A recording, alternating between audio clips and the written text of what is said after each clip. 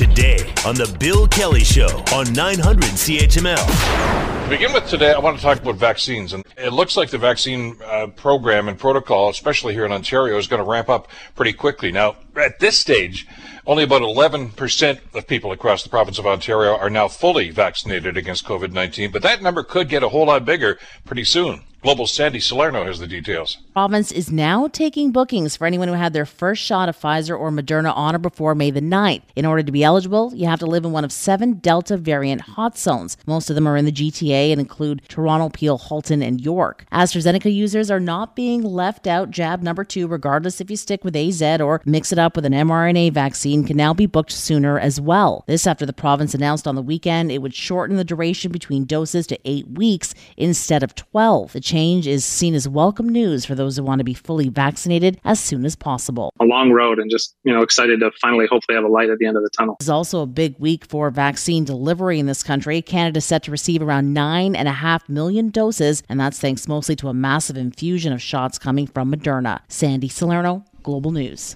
So what does this mean to you and me who are still waiting for a second shot? Joining us to talk about all of this is Dr. Brian Lichty, who is an associate professor in pathology and molecular medicine at the McMaster Immunology Research Center. Doctor, always a pleasure. Thanks so much for joining us today.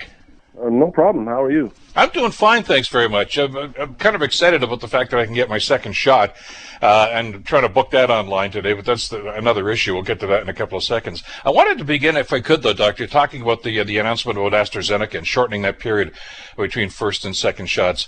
A lot of jurisdictions had already done this. Why was Ontario so late to the party? I think it was to do with supply and still wanting to make sure as many people as possible at least had the first dose. Okay. But now we've got to a point where the supply is obviously jumped up a bunch, and we have the luxury and the advantage of being able to accelerate that second dose so that people get fully protected, which really matters for this Delta variant, as I'm sure your listeners have heard. One dose protects you from the original version and most of the variants, but that Delta variant, it seems like to really be protected, you need that second dose.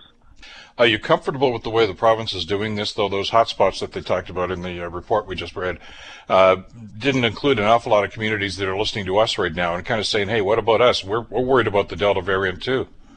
Well, I suspect that given that it's pretty fresh news that Moderna's, increasing the number of doses available, that this may change pretty soon. That second dose is going to become available more widely and sooner than planned. Are you comfortable? You just talked about the efficacy of that second shot. Are you comfortable that we can really, get this thing down to where it should be? Because we're always using the comparator about what happened with the Delta variant in India, of course, and I understand that an awful lot of people there didn't get that second shot anyway. So that obviously added, I think. Plus, there's some other factors I think you told us about last week that probably contributed to the terrible occurrence that happened in India. But the fact that we seem to have it under control, and the fact that there's a lot more vaccines coming here, are you confident that we're going to have a pretty decent summer? I hope so. Nobody has that crystal ball, I don't think. But, the data says that 2 doses and another 2 weeks for that to really kick in gives pretty good protection. At least keeps people out of the hospital, and it limits the spread of even the Delta variant. And so if enough people can manage to get to that point in the next month or so, at least the last part of our summer will be getting back to normal. When you see some of the events going on south of the border, concerts, sporting events, things of this nature, where they're not quite at full capacity, but very close to it these days, many of them not wearing masks, which kind of bothers me too. Do you get the sense sometimes that some jurisdictions anyway are maybe going too quickly on this? Yeah, maybe. I mean, we'll see what happens. Part of the problem is and will continue to be in many places, getting that last portion of the population vaccinated so that we have enough herd immunity to allow that sort of behavior, really. And of course, we've all heard of some places having lotteries and stuff like that just to try and get us over the line, to get enough people vaccinated to make it okay to do that. I'm okay with that. I know some people have been very critical of that situation, but I mean, if it gets the people in there and gets them that second shot, or the first shot, I guess, even in some cases, I don't see that there's any harm there. No, I don't think there's any harm at all. The truth is, it's an ends to a means, right? So even if say the province of Alberta puts some decent amount of money into some of these lotteries to get to that point, healthcare is very expensive. So in a situation where we're a single payer and the province is going to have to foot the bill if not enough people get vaccinated and the Delta variant spreads and we end up in a fourth wave with lots of people in ICU, it's cheaper to have a lottery. Absolutely. When you look at the cost that's going on here. But the number that we talked about here in Ontario, anyway, as of this morning, was about 11% of the population are fully vaccinated with both doses. That's not a very high number compared to some other jurisdictions. Where should we be where we can talk about immunity and things of this nature? Are we still looking at 70, 75%? Yeah, I think that's still the number that they're hoping for. Until you have the modeling says that there's enough herd immunity to limit things. Of course, one dose does give a degree of protection and keeps the vast majority of people out of the hospital. So I don't know what the number actually in reality would be for a mixture of people who are fully vaccinated and mixed with people who have had one dose. I want to slip back to the AstraZeneca situation for a second. When you and I talked a couple of weeks ago, there seemed to be some vaccine hesitancy, and with, I guess, some justification because of the concerns about blood clotting, as remote as it was. I mean, you don't want to be that one person in 600,000. So there's a concern about that, and a lot of folks, I guess, were kind of backing away. There's been some new developments, of course, in the last couple of weeks. One of them being the fact that people that had AstraZeneca can opt for one of the other vaccines if they so choose for the second one. The other one, though, seems to be there seems to be some. There was concern about the blood clotting, but there's been a lot of work done about that. As a matter of fact, a number of your colleagues at McMaster have done some great work about that, about identifying the potential for blood clots, and there's a treatment now that they can use, which is in fact you're one of those unfortunate individuals that develops those blood clots, that there is a protocol now that can be followed. Do you think this is going to ease people's concerns about that vaccine? Maybe, maybe not. I mean, it's always... as a scientist, it's comforting to know that we understand what's going on in that situation in terms of what's causing the blood clotting and how to deal with it. But the truth is, it's really that first dose is the risky one, and to my knowledge, they've basically backed off using that as a first dose vaccine. So if people have already had the AstraZeneca and then we're fine, there's no worry about the second dose as a booster. And the reality is that now we're going to have such a good supply of Pfizer and Moderna vaccines, and you can mix and match, that the vast majority of people can just go ahead and get their second shot as an mRNA vaccine, and away you go. Is it fair to say that the Pfizer and the Moderna are essentially the same, composition-wise? They're so similar that I would say that it's reasonable to consider them the same. So they're interchangeable too, or would your recommendation be, for instance, if I had Pfizer as a first shot, I should get Pfizer as the second, or would Moderna be a substitute that I could consider? It can be either or. Okay, so that's... And I'm sure that the province has said that you can mix and match in any scenario. So regardless of your first one, your second one can be any of the above, except if you did not get AstraZeneca first, you should not switch to AstraZeneca for the second one. I see. Okay. The other thing I was intrigued, we're going to talk about this a little bit later on at the G7 meeting. Of course, the G7 leaders made a commitment to supply drugs to the rest of the world through some of the agencies that were there. And a part of Canada's announcement was for Johnson & Johnson. Now, that's a vaccine that's kind of fallen off everybody's radar in the last little while. There were some concerns about that. What have you heard about that, Doctor? Is the latest update about J&J? I'm not aware that anything's really changed.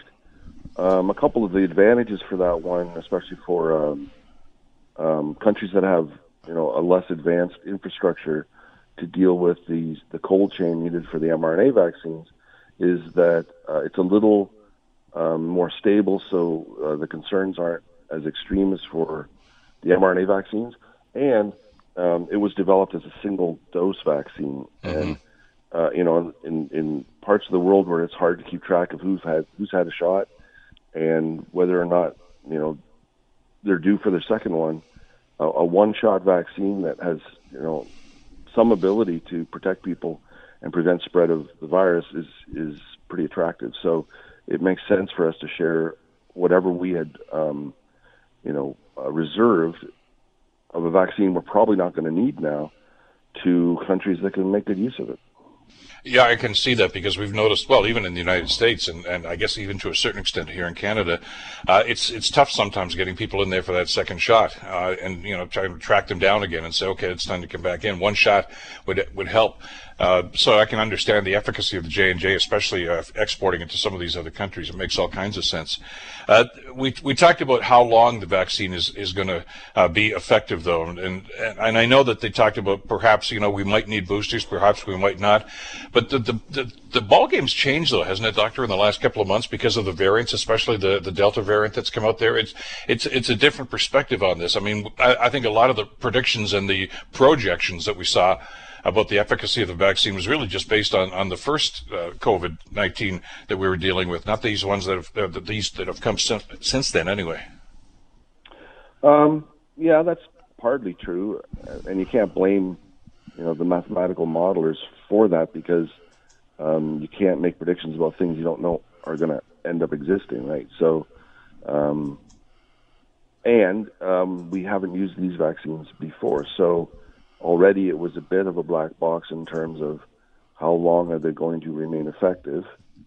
2 doses of most vaccines will give you decently long protection. So there's no reason a priori to think that these won't perform as well as vaccines we've used in the past. Will the virus change so much that we'll need some additional booster for some segments of the population in the future? It's hard to know, but the good news is everyone's already working on these things, so-called second-generation vaccines that are designed to give a different sort of immunity that will provide a booster that helps protect. So that might be in the cards for the future. I think it's a little too early to tell. What about mass production of these vaccines? I mean, the supply seems to be catching up with the demand now. But in a perfect world, I think you'd probably like to see many more countries being able to produce the vaccines themselves. How difficult is that? I mean, there's infrastructure and a number of other things, and I know the federal government's tried to invest some money in Toronto and in Montreal to get a couple of circumstances up there up and running. But we talked about the sharing of vaccines, but there's also some discussion with the G7 members about sharing the production techniques as well. Is that practical? To some level it is. The mRNA vaccines are, a new technology for the vaccine community. So not many facilities were set up to make such a vaccine. And unfortunately, maybe it's true that some countries like Canada got a little complacent about the need for vaccines and let that infrastructure collapse and disappear over the last number of years. And now we're playing catch up. But I think most of these countries, and Canada included, have learned a lesson that you have to have, it's important for a nation like ours to have the ability to make our own vaccines in the future. So we hopefully won't get caught with our pants down again.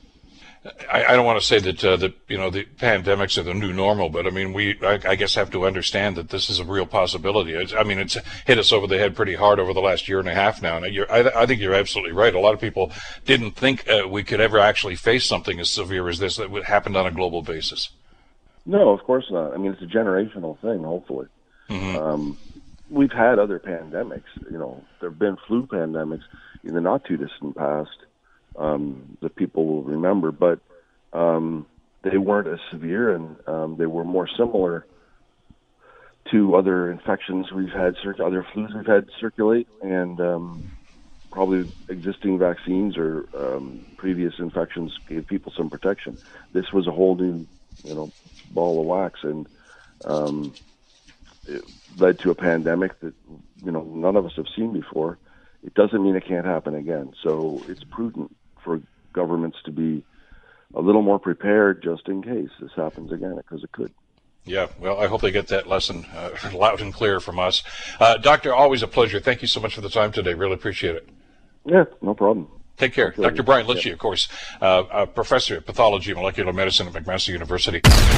You're listening to the Bill Kelly Show podcast on 900 CHML. This past weekend in the UK, the G7 leaders met and made a strong commitment to try to vaccinate the rest of the world. Prime Minister Justin Trudeau pledged 13 million surplus vaccines to help the world get immunized against COVID-19 as G7 leaders wrapped up the weekend summit in the UK. Here's what the Prime Minister had to say. A number of these doses are on their way as we speak. More will come in the coming months. And as I pointed out, there will be, because we know Canada was very successful in negotiating vaccine contracts, even more doses that were destined for Canada that we're going to be able to share around the world as we see Canadians getting vaccinated to higher and higher levels.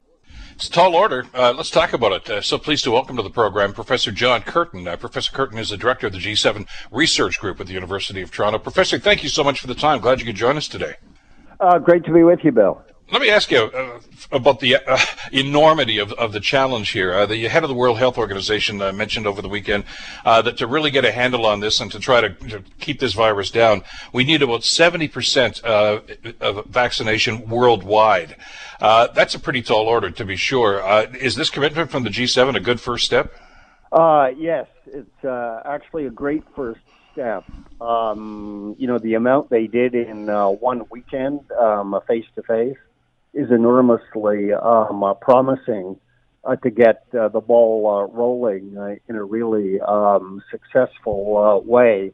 But before we break out the champagne, we'll need to wait and see how many doses are actually delivered, not only to the poor people in the poor countries, but into their arms day by day in the coming weeks. But I think Canadians can note and appreciate their current federal government's commitment. 1 billion doses donated was the G7 target at Cornwall. The Americans came up with half of that. Joe Biden promised 500 million of them. And then Justin Trudeau came up with 100 million. Usually Canada's only expected to come up with 1/10 of what our friends in the United States do. So Justin provided twice as much and then assured everyone in his concluding news conference that they were actually rolling out already. They're on their way. So he has to keep up the pace. And he can because all the figures show that amongst the big countries in the world, the broader group of 20, Canada is number one in the world in the percentage of Canadians who now have at least one dose.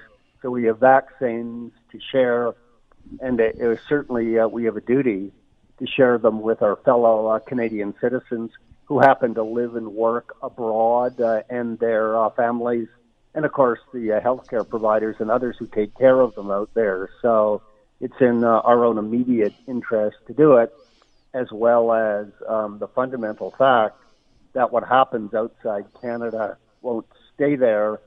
We already know that as we're struggling with the Delta virus variant born in India that is already infecting Peel and could be the biggest one we face in Ontario in the coming weeks and months. I want to put that in perspective, too, because, when they started ordering these things, we knew these were coming. This is late last year, of course. Canada actually got a pretty bad rap. I mean, they were considered to be hoarding in some circles because of all the orders that they had made, and there was some concern about that. Is the announcement over the weekend from the G7 going to assuage some of those concerns? Oh, I think it is, very much. What we know that is, a couple of months ago, there was criticism that Canada was hoarding some of the vaccines it had purchased, and it was due to get under the WHO-centered COVAX facility, as it was called. But that was the same time when the federal government was also being criticized for actually not ensuring that all the other doses we had ordered from Pfizer and AstraZeneca directly were arriving in Canada, and there was no greater critic than the Premier of Ontario, Doug Ford, right? So you can understand why Justin was a bit cautious about giving away our COVAX ones until he could be sure that we were meeting the promises to the Canadian people that he had already given them. But now that we're number one in the world, he's got vaccines to spare and is admirably starting to give them away big time. The question that remains is how much more is his government going to do to support the healthcare systems out there in countries like Haiti comes to mind, right?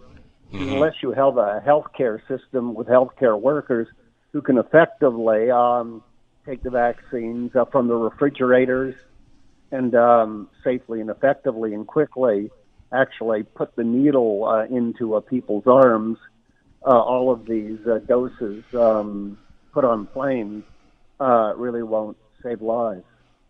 How do you approach something like this in your experience in these things that you've studied over the years about this? I mean, the best of intentions, whether it's aid for Haiti or other countries that are, well, it's a natural disaster or maybe just some of the terrible living conditions in which a number of citizens are living in. We try to be generous in this country and try to give what we can. The concern always is, okay, how does it get from the loading dock to the villages, to the people? That's got to be part of the equation here. Do they plan for that? Do you feel confident that the organizations through the World Health Organization, COVAX, and of course the ACT Accelerator have the technology and the capability of actually delivering? Oh, yeah, I'm very confident on that because the WHO-centered system have been running actual vaccination programs for decades. One of the most successful is one that Canada pioneered, the Right Honourable Paul Martin, polio, right? Vaccinating people to prevent polio. And, of course, Paul Martin had a personal stake. He had polio when he was a kid. So did his dad. The Americans got it because, FDR, their president, the same thing. And then more recently, they've confronted Ebola, other diseases of a coronavirus sort. Sadly, we don't have a vaccine yet that would effectively prevent HIV/AIDS, one of the biggest killers in Africa to this day. But there's still immense experience for that. And but the whole United Nations system basically has its own Air Force, right? It's primarily operated by the World Food Program, right? Because we've been delivering food and getting into people's mouths in the worst conflict-ridden Civil War situations for decades now. So we badly need a UN system whose most effective functional organizations, the World Food Program and the WHO itself, work and have the resources. That's why I was pleased to see that the Cornwall G7 Summit also promised to strengthen the World Health Organization as the central institution to take care of not only the current health crisis, COVID, but health for all in its broadest definition. You need the back office. You need the WHO to have Canadians and everyone's back. And so far, so good. They just need more capacity because, we just never know when we're going to face not only the next variant, of COVID, but the next pandemic, which could even be a lot worse than the one we're combating now. Professor, is there a political side to the G7 announcement over the weekend? And just to put it in context for our listeners, we do know that Russia and China have also been helping out other countries and exporting some of their vaccines. And it would behoove members of the G7, I guess, to have those countries that may be on the fence on some of the geopolitical things going on to not be relying on China and Russia, and instead think that the G7 are their friends. Is there a political win here for the G7 to get this out in the numbers that they're talking about? Oh, very much so. A political win for the G7, but more broadly, a political win for the world, because from the beginning, it was G7 countries that had invented and were producing and rolling out the fully safe, the fully effective, the fully tested, and the fully transparent vaccines. And the Russian Sputnik and the Chinese ones didn't meet all of those criteria. But now we've got good scientific evidence that the Russian one actually does work. And there's increasing confidence that the Chinese ones do too. So I think this is a great competition. Do you want one of the ones from the West, or one of the ones from Russia or China? And if they're going into the poorest countries in the world and saying, take mine, not theirs, it's great that countries have a choice. So the key thing to look at is how many vaccines in total are being given to poor people in poor countries, and not whose a flag might be on the package in the container that they're brought into. So what we do need to look at next is when we can develop the capacity to manufacture vaccines, and indeed over time to invent them on continents like Africa, in countries like Brazil, and more even in India, whose Serum Institute has been a great contributor of the pharmacy of the world. So even with the West and the Chinese and Russia ones, it's only a start. I think, would want more countries to be able to invent and produce their own at home. And the federal government is spending much of our taxpayers' dollars to create manufacturing capacity here at home, and we need more of that too. Well, with that in mind, and I don't want to be so bold as to actually predict here that happy days are here again, but with the announcements about the supplies, not just that we're exporting, but the stuff that's coming in right now, and the Novavax announcement that they're ready to get going now too. Can we simply say that those dark days where there were interruptions in the supply chain are behind us now? Well, it is, to borrow a phrase from Winston Churchill, either the end of the beginning Yeah. or conceivably the beginning of the end. But look,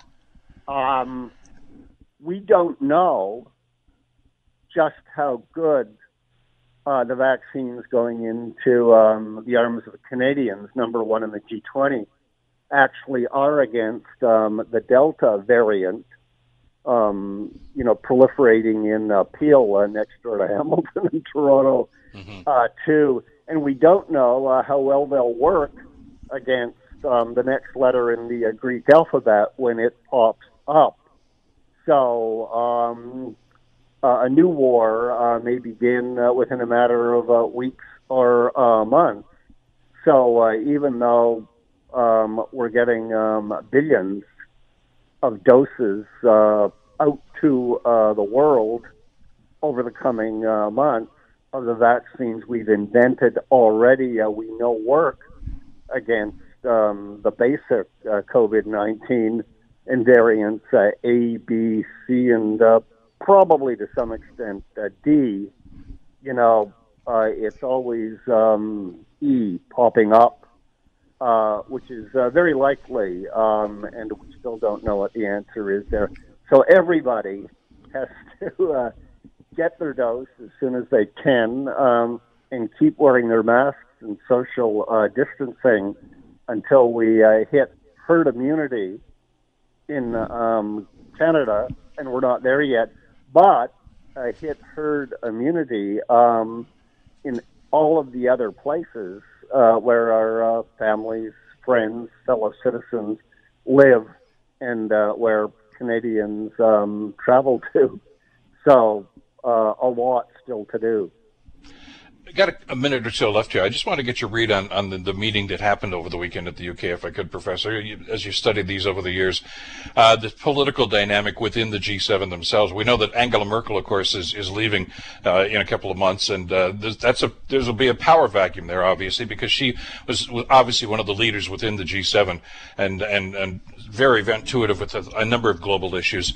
There's some speculation now that Canada and our Prime Minister may want to take a more active role and more of a leadership role with the G7. I think one of the takeaways certainly over the weekend was, the United States is back. I think President Biden made that pretty clear that, he's back here and he's fully supportive as opposed to his predecessor.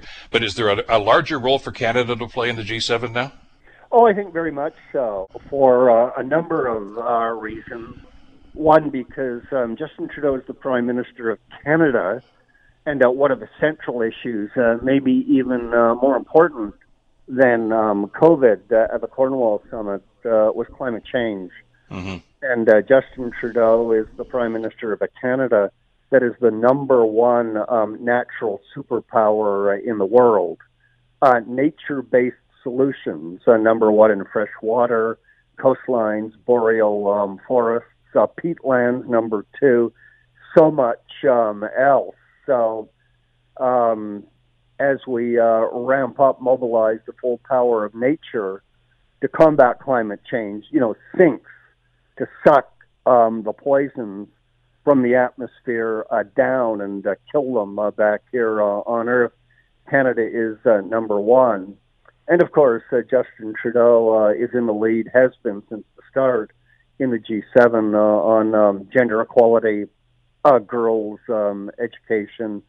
What we do need them to do more on is having the G7 give a full power to Indigenous peoples as full partners in the G7's fight against climate change through nature and many other things as well. So he's the one who has the responsibility to pioneer that at the next summit in Germany next year. Next year. And, well, of course, most of that same bunch are right over in Brussels right now for the NATO meeting, so I'm sure those discussions will be ongoing as well. Professor, a pleasure to have you on the program today. Thanks so much for spending some time with us. Okay, thank you. Take care. Professor John Curtin, Director of the G7 Research Group at the U of T. You're listening to the Bill Kelly Show podcast on 900 CHML. We want to talk about the tragic events, of course, in London last Sunday have certainly engendered a conversation about racism and homophobia in this country and Islamophobia as well. And it's on people's minds these days, quite frankly. About 300 people attended a community vigil outside Hamilton City Hall on Saturday. That was the same day that an emotional funeral service was held for the family in London. And local Imam Ayman Tahir says Islamophobia is real. I've sat many times in tears in my own office trying to reflect on this and find why. What is it? What have motivated these sick people to do what they're doing to us? We're individuals who are contributing to the welfare of the society in which we're living in. What is it that motivates them to kill? It's a tragic situation, but there are some people that said, well, you shouldn't be surprised by this. This has been happening for years, for generations in this country. Joining us to talk about this is Dr. David Hoffman. Dr. Hoffman, of course, is an associate professor of sociology at the University of New Brunswick. Doctor, thank you so much for the time. Glad you could join us today. That's my pleasure, Bill. Glad to be back. last week I had a discussion with Phil Gursky, who of course worked at CSIS. He's an author now. The last book he wrote is The History of Terrorism and Racism in Canada, and it goes back to well before 1867, really. So it has been here as long as we have been a country. Have we just turned a blind eye to this and pretended it's not there for so many years? Oh, I know Phil very well, and I know his work, and I respect it. So I'm sure that was a great conversation. I mean, when we look back to as far as 1867, that's a different day and age, and not excusing any types of Islamophobia and anti-Semitism and racism that was part of society during that time. It was a lot more accepted. I think that's your average listener would be aware of that. The modern incarnation of right-wing extremism and the progenitor of the types of Islamophobia and hatred and racism we see today. I mean, it could be traced as early as the influx of the Ku Klux Klan into Canada, which is usually surprised when I talk to people. That they're surprised to realize, one, the Ku Klux Klan was here, and two, they've been here for 120 years. And in fact, in my home community of Fredericton, they're still kicking around and have been active the last time they popped up on my radar in 2017 in a recruitment drive. I mean, this is something that, at least the modern incarnation of racism, hatred, and Islamophobia has been present here again, as you mentioned, pre-World War II and for the last century or more. My late dad was a bit of a history buff for the city of Hamilton, loved the city so dearly, and he used to show me some old pictures that he'd actually picked up from the library and other sources. And there's a Ku Klux Klan parade on James Street North in Hamilton. This was back in the 1930s, I think it was, or 40s. Right down the street. I mean, there were, riding horses, and it was as if it was the Santa Claus parade, and there was the Klan right in front of Hamilton City Hall in those days. And I was shocked when I saw that, and he said, yeah, they've been here for a while. Yeah, it's usually attributed to a southern. I mean, their roots are in the southern United States, and their enclave, their stronghold, still remains there. But I mean, in 1920s, again, I'm a little bit more cognizant of what's around me here in the Maritimes than opposed to Ontario. But there were members of public office here in Fredericton itself that were openly members of the Ku Klux Klan in the 1920s and ran on hate-filled agendas. And it was, it was more normative back then. It's still as inexcusable as it is today, and we shouldn't whitewash history. But it's rooted in, a long-standing part of Canadian culture, of the small subset of people who take their identity as white ethno-Europeans and take it too far and essentially cast all of their personal and societal troubles onto a specific group, and in this case of that horrible event that happened, Muslims. In those days, of course, when we talk about that, a lot of it was directed towards blacks and indigenous people because they were here and still is, of course. But with immigration and with the fact that I guess the world has become smaller now, Doctor, and we're seeing people from other parts of the world, Asian people, African people, people from all over the place, choosing Canada to raise their families. It's obviously has not only spread, but obviously they have become targets as they come into this country for people of this ilk. Anyway, I mean it's a core sociological concept. It's othering, right? We tend to form our identities based upon groups or groups that we believe we belong to, or we project our identities on groups that we actually belong to. And again, a certain subset of individuals will find meaning and purpose in taking this othering to an extreme. The average person might, we engage in othering on a day-to-day basis. The average person might, other fans from a rival hockey team, which is harmless fun.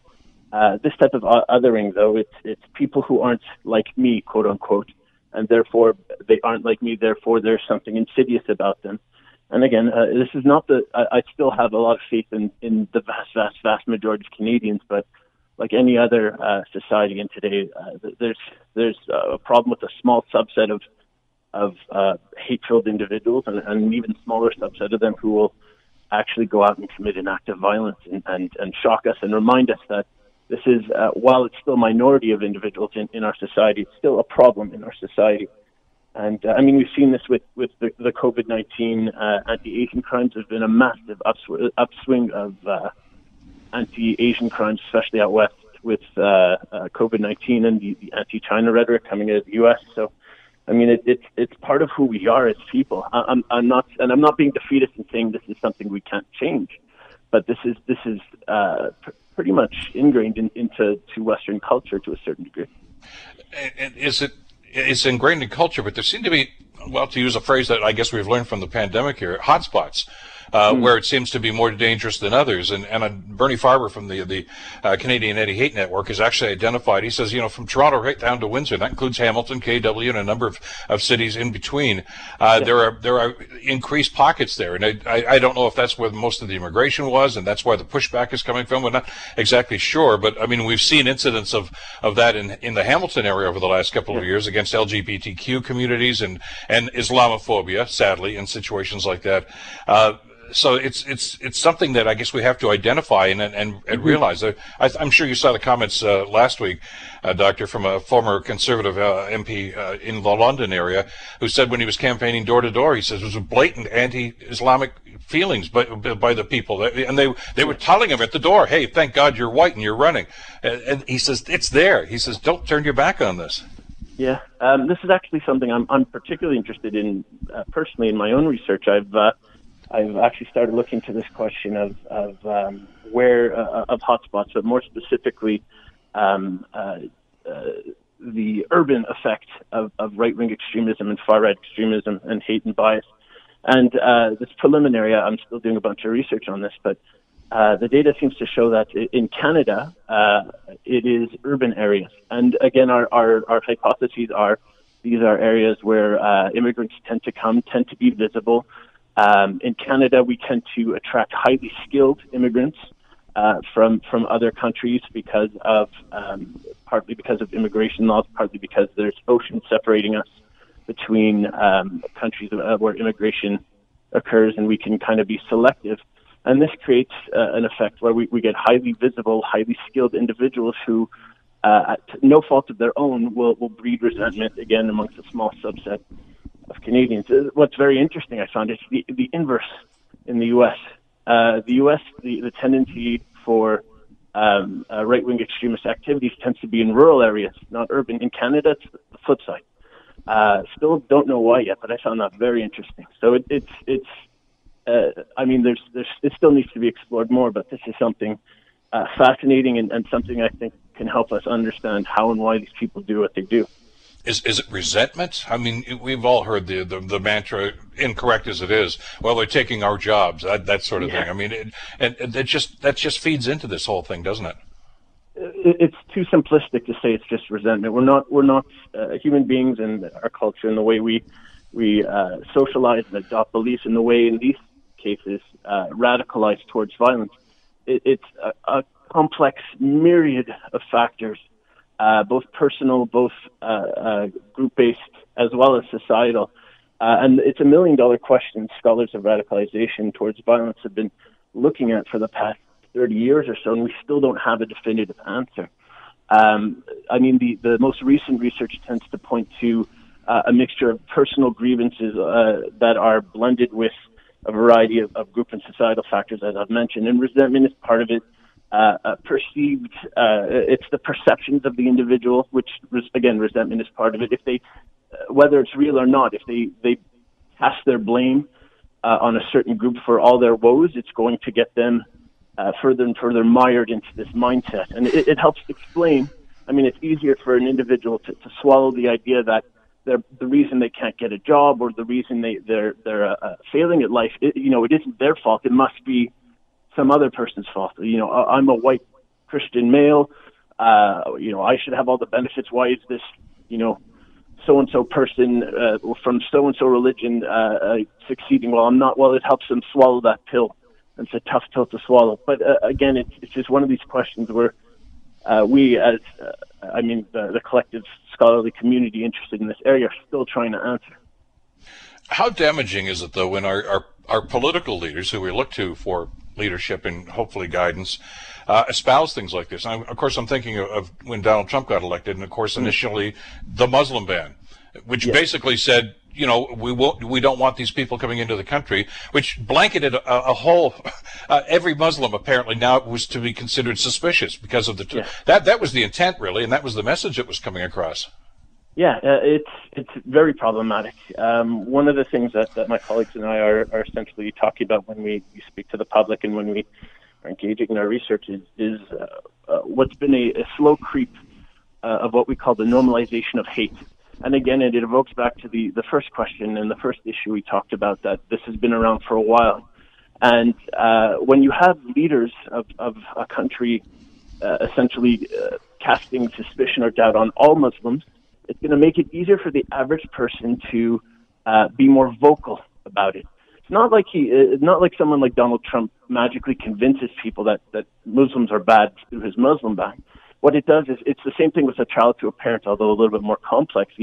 The child sees the parent do something, and they think it's okay for them to do it. So it allows these individuals to come out of the woodwork and feel more comfortable in spreading their ideas, in recruiting, and in committing acts of violence. I mean, we saw a microcosm of that. I always bring this example up with the Quebec Values Charter 6-7 years ago, where the P2 government at the time tried to institute the Values Charter, essentially banning religious symbols in the public workplace. And you saw an uptick in anti-Muslim attacks with people getting their hijabs ripped off. And this, again, it's when the leadership engages in this type of rhetoric, it allows these people to feel permitted to share their ideas, which is incredibly harmful. It's part of the duty of folks like you and community activists and grassroots leaders to make this environment or the Canadian environment less permissible or non-permissible for this type of rhetoric. And it means standing up and talking about this when awful events like this happen, or doing something at the grassroots political level. Professor, always great to get your perspective on this. Thanks so much for the time today. Thank you. That's Professor David Hoffman, of course, from the University of New Brunswick. The Bill Kelly Show, weekdays from 9 to noon on 900 CHML. The Bill Kelly Podcast is available on Apple Podcast, Google Podcast, or wherever you get your podcasts from. You can also listen to The Bill Kelly Show weekdays from 9 till noon on 900 CHML.